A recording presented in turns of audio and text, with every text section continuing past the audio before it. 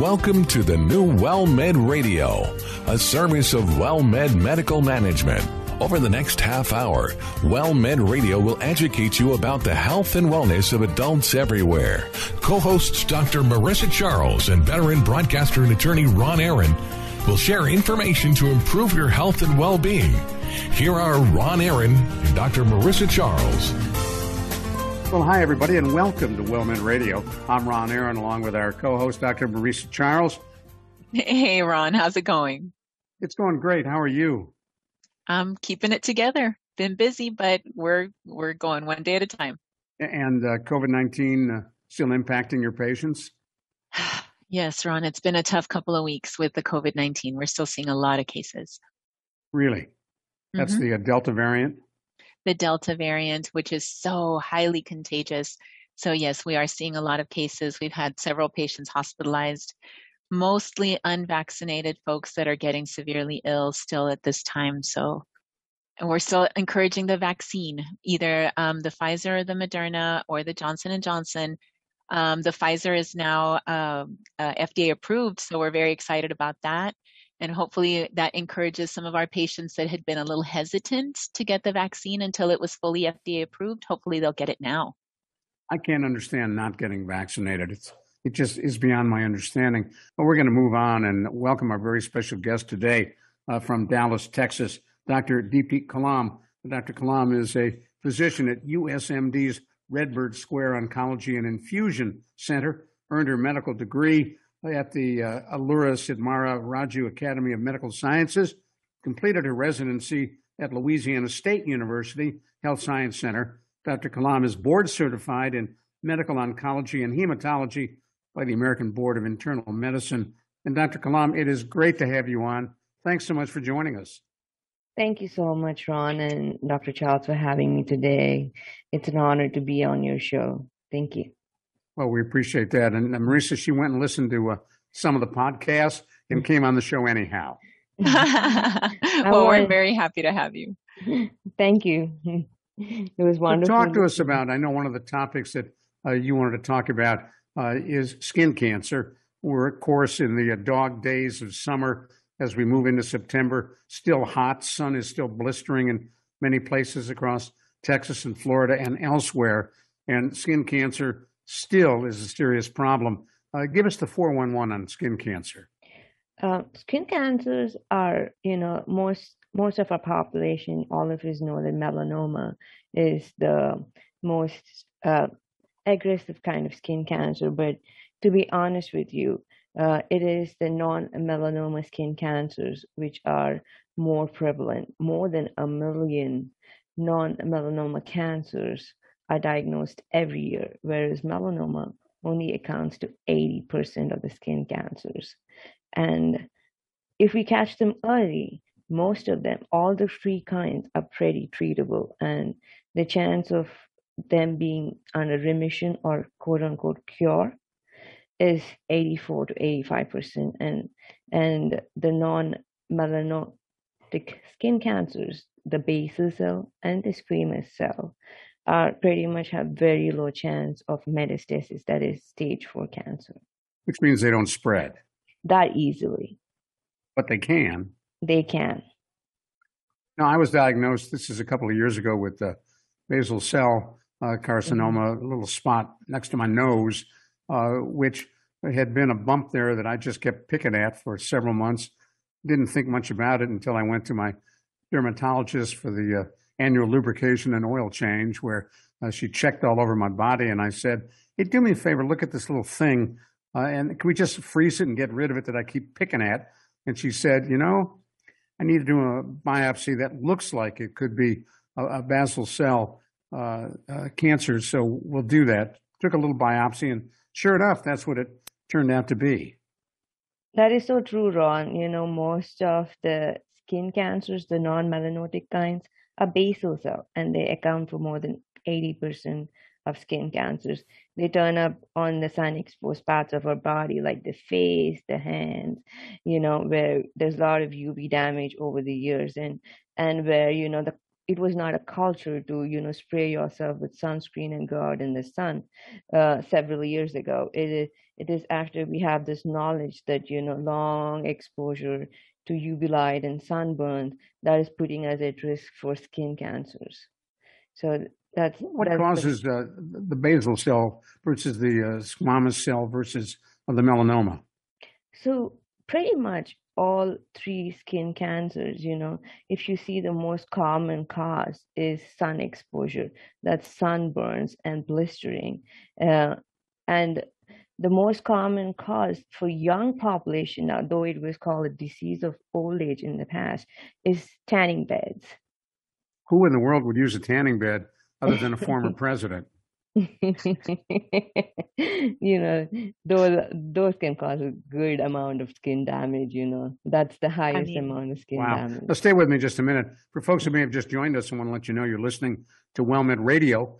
I'm Ron Aaron, along with our co-host, Dr. Marisa Charles, and we're talking on our WellMed Radio hotline from deep in the heart of Dallas, Texas, with Dr. Deepti Kalam, who is a oncologist specializing in hematology, infusion, and more. And we're talking about skin cancers and what causes them. And let me come back to tanning beds because they're still around. There's still people who use them. And Dr. Kalam, there are folks who will spend a lot of time in those beds. Is there any way to protect yourself other than don't do it? I would say don't do it. The tanning beds are a big no-no because that's what WHO pretty much predicted. The rise in non-melanotic skin cancers in young population between 30 and 39 is pretty much because of the beautiful tanning beds, which causes it's all about vanity. I mean, that's all it is. It's got nothing to do with anything else. And Dr. Charles, when you were growing up in Zapata, Texas, a lot of sun down there. Definitely.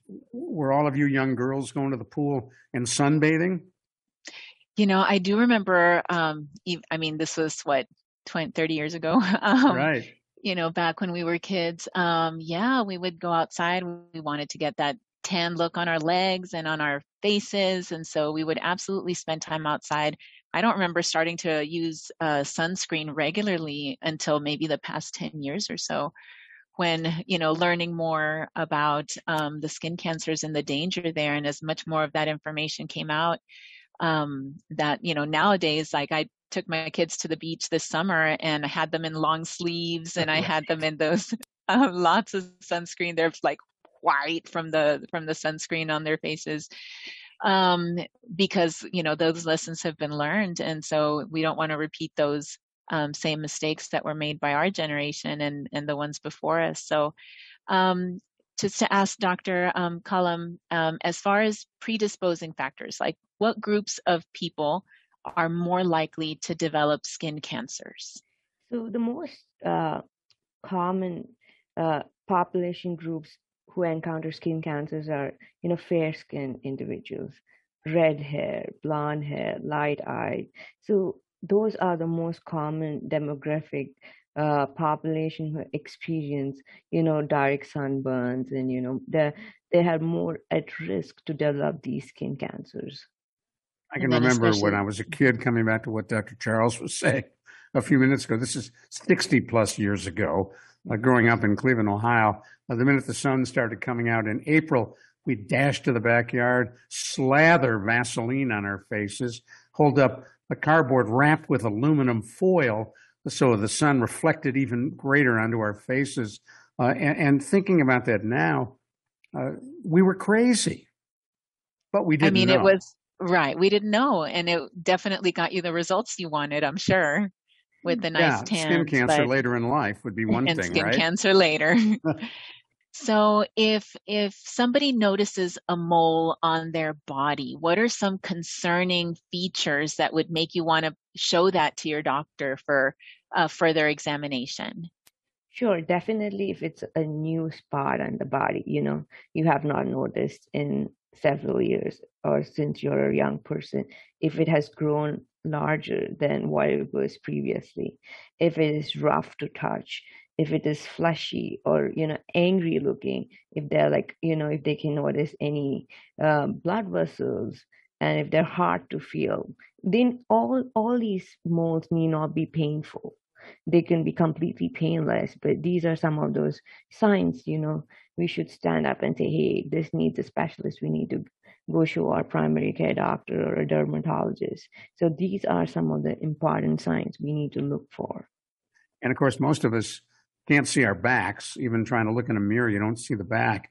And if you don't have a significant other who can check your back out, that's something, if they don't do it automatically, you should ask your PCP to take a peek, right? Absolutely. Some other features, maybe if it's very darkly pigmented, I think, sometimes we'll see some marks that are a little bit questionable. If they're very asymmetric, I think that's another thing to be concerned about. And then, of course, if it's changing or growing, then we really need to know about that particular skin lesion. And sometimes they are benign. Like I've had, there's certain skin conditions, for example, there's lesions called seborrheic keratosis that a lot of patients get very worried about because they can get pretty big and they can be dark and kind of funky looking. But there are some that are benign, and then there's some that actually have malignant characteristics. And so bringing up all those skin lesions to your doctor is always a good idea. And when you think about it, are some people, and we'll get the answer in just a minute, more susceptible to having skin tags than others? And is skin tag just a throwaway line for the kind of bumps that we ought to worry about? You're listening to WellMed Radio. I'm Ron Aaron, along with Dr. Marisa Charles. With us on our WellMed Radio hotline from Dallas, Texas, at the USMD Redbird Square Oncology and Infusion Center, we're talking with Dr. Deepti Kalam, and we're delighted to have her on board. This is WellMed Radio.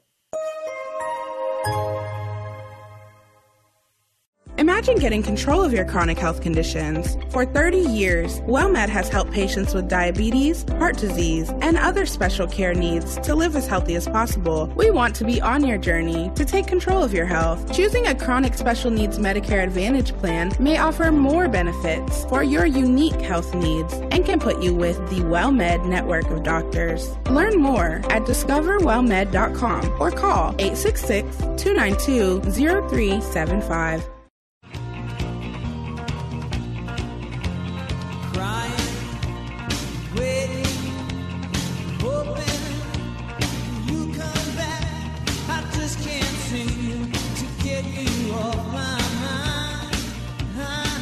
Well, thank you so much for sticking with us right here on WellMed Radio. I'm Ron Aaron, along with our co-host, Dr. Marisa Charles. With us on our WellMed Radio hotline, Dr. Deepti Kalam. She is an oncologist and a specialist in the kinds of issues we're talking about. And at the moment, it's skin cancer. And I was asking Dr. Kalam about skin tags. I'm a guy who seems to sprout them everywhere, arms, across my chest, on my legs. What are they, and are they a sign of perhaps a risk for cancer? I would not say that all skin tags are a risk for cancer, but like we talked about, any change in pigmentation, asymmetry, or if there's a genetic condition, some people are predisposed to these multiple skin tags all their life. That means they have a predisposition for skin cancer, and they should be under surveillance. It's not a random skin tag. There's a genetic condition where people can have lots of skin tags. That means that their skin turnover is pretty high, and they would need an annual surveillance by their primary care physician or a dedicated dermatologist. And not all skin cancers, as you say, are cancerous, but it doesn't hurt to get them all checked. That's absolutely right. Well, take us the next step. If you're diagnosed with any of the three major skin cancers, what is the diagnosis and the treatment? So to put all these skin cancers in a simplified version, I would say that all skin cancers are categorized between stage 0, where the disease is confined to the top layer of the skin, and where melanoma arises from a special cell called melanocyte, whereas squamous cell carcinoma and basal cell carcinoma arises from a special cell called the keratinocyte in the epidermis. So when the cancer is just confined to the top layer, it's a very early stage, and it's spread to other parts of the body, like away from the skin into the lymph nodes, the tissue, and the bone. That's stage 4. So that's where the diagnosis comes into play. Whenever there's an area that's of concern, the physician usually takes a piece of the tissue and examines it under a microscope. And it usually takes a week's time for the results to come back to let us know what is the depth of the cancer and what are the high-risk features in that tissue that gives the physician an idea whether this cancer is completely confined to the skin, where you can use local therapies like, if it's just onto the top superficial layer, you freeze it, you put topical ointment, you can use small procedures where they can cut the top layers of the skin without causing much of a cosmetic damage. When if it's involving the multiple layers of the skin, we would need to use special techniques like the Mohs surgery, where there are specialized dermatologists who can perform this fine surgery where they can bring about great cosmetic results and take out the big pieces of the skin, and they heal pretty beautifully, and that does not leave behind any scar tissue on the superficial skin. Now, I had the I'm Mohs always- procedure Yeah. to remove my basal cell carcinoma, and the dermatologist surgeon did all the cutting in the crease. I'm showing you here, but people on the radio can't see it, but the little crease from your nose down to your mouth, and the scar is invisible. There you go. You got the most beautiful cosmetic outcome with the Mohs Yeah. surgery. Yeah, I'm plastic always surgery amazed. without paying for it, right? A little lift, perhaps, Ron? Well, I asked if he Um, could do a little liposuction while he was in there, and he said you'd be surprised how many people ask for that, but no, they're not going to do that. No. Now, the most dangerous of the skin cancers is the melanoma, and I have a daughter-in-law who had a melanoma on a leg, on her calf, and they literally had to go in and take out a big chunk of her calf in order to get it all. And I wonder how typical is it that melanoma can go so deep? So most of the melanomas, you will be surprised that 84% are pretty much, localized in that particular area where they find it. It's only 9% that can go pretty deep, and less than 4% are spread outside the skin to other areas of the body.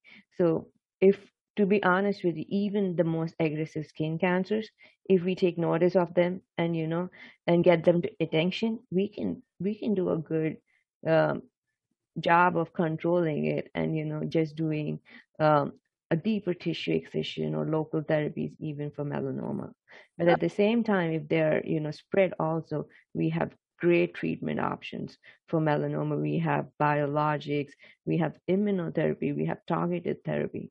So it's So, yeah. So with melanoma, if it is past that epidermal layer, so it's metastasized somewhere, so no longer stage 0, do most of those patients end up needing chemotherapy, or like you said, these other newer therapies that are available? That is true, Dr. Charles. Once it's spread beyond the epidermis to the deeper layers, we do a procedure. Most dermatologists request the biopsy of the lymph nodes involving that area where they find the melanoma, and they check to see if there is metastasis. At that point, it's a very crucial part for melanoma, because if it's spread beyond the stage 0 and the epidermis, we have great new research and data that we have biologics, we have targeted therapy, we have immunotherapy that pretty much renders the patient disease free for a good period of time. That's great. That's fantastic. Yeah, As you definitely think some about- improvements that have been made in the treatment for melanoma. In the past, once it was diagnosed that melanoma was beyond, the superficial layers, it was pretty much a death sentence. But over the last 10 years, it's been a huge revolution. And who are the specialists who will treat those more serious skin cancers, the melanoma? Is it your run-of-the-mill? I don't mean to say run-of-the-mill, but does it take special training for a dermatologist to have that skill? So definitely, all cancers are multidisciplinary. It involves a good team of, a dermatologist who specializes in skin cancers and a good medical oncologist who can, they can provide input to see if it's a stage where they would have to give the biologic support or targeted support or immunotherapy support. So it's a interdisciplinary and a multidisciplinary approach when if it's beyond the initial layers of the skin. What attracted you to your specialty to go into oncology and hematology? There usually is a reason when doctors make that kind of choice. A very deep desire to change the course of the disease process, to help patients. That's beautiful. Cure, if I can provide them with cure, it cannot get any better, If it's not possible, I want to give them that quality of life, that time in this world that is, where they can connect with their family and their loved ones. And with the new technology and research and, these revolutions at every corner, I want to give them everything that's possible, biologics, immunotherapy, anything that's available to provide them with that time that they would want to enjoy. And then how do you keep up with the advancements and, as you say, all the new developments in that field? A lot of reading, a lot of study. It's collaboration. I feel like, we have to understand that, we have to be up to date, we have to read, but at the same time, to have a good collaboration with different subspecialists, the radiation oncologist, the surgical oncologist, the medical oncologist. It's a collaboration and team effort that would always bring great outcomes for, at least in the field of cancer, definitely. And before we finish up, we always want to talk about prevention. So what are the recommendations that you give to your patients to really help them avoid these skin cancers in the first place? So the most easiest thing, and which is available for everybody, a good sunscreen. A good sunscreen of SPF of 15 at least, every day, 30 minutes before we expose ourselves to the sun. And if we are planning on, staying out in the sun for prolonged periods of time, at least SPF of 30 for 30 minutes before going out. And I cannot emphasize more, avoid tanning beds. Avoid those darn tanning beds. So Yes. sunscreen and avoiding the excessive UV exposure. Because the Great. damage it creates is irreparable. Because you're basically trying to cause those UV light to damage those keratinocytes and melanocytes sitting on the surface of the skin. And wear a hat. Exactly. Wear a hat, A wide brimmed hat with decorations, flowers, bells, whatever. Now, before we let you go, is there anything we haven't asked you that you'd like to add as we take a look at skin cancers in general and specifically? If we see something on our body that we haven't seen in the last couple of months, do not hesitate to bring it to the attention of a physician or a provider so that, we can give them an expert, look and say whether this needs further attention or not. Do not ignore any change on the skin. And Dr. Charles, in your practice, I'm sure you look at your patient's skin, you take a look, and are there things that you treat, and how do you know when to refer to a dermatologist? I mean, it depends on size and it depends on location, but most areas we can do like a punch biopsy or a shave biopsy in the office to at least get a preliminary idea of what we're dealing with. And then from there, if it does turn out to be cancerous, for example, then we know where to send them off to, if we're going to send them to the dermatologist versus a Mohs surgeon, to get further treatment. Now, sometimes we remove the whole thing, there in the office, and it's completely excised and no further treatment is needed. And those are the best situations. But if we're not sure, we just take off a little piece and get the tissue diagnosis, and then we know where to send them. And how do you know when to cut or when to use that can of freezing juice? So again, it depends. It's years of experience and looking at the different skin lesions, but there's some that we know have less tendency to spread. For example, there's actinic keratosis, little rough patches that we can freeze very easily. But there's some that just by the look of them, you know that they have some concerning characteristics, and then we end up doing the biopsies instead. That's cool. I appreciate it. And Dr. Kalam, thank you so much for being with us. We've enjoyed it very much. Thank you so much for having me. And we learn stuff, and that's always good. Thank you. Appreciate it. Bye-bye. Bye. Dr. Deepi Kalam, an oncologist and infusion specialist at USMD Redbird Square Oncology and Infusion Center in Dallas, Texas. For Dr. Maurice Charles, I'm Ron Aaron. Thank you so much for joining us right here on WellMed Radio. Thank you for listening to WellMed Radio, a service of WellMed Medical Management. We welcome your emails with suggestions and comments on this program at radio@wellmed.net. And please be sure to tune in next week for another edition of WellMed Radio.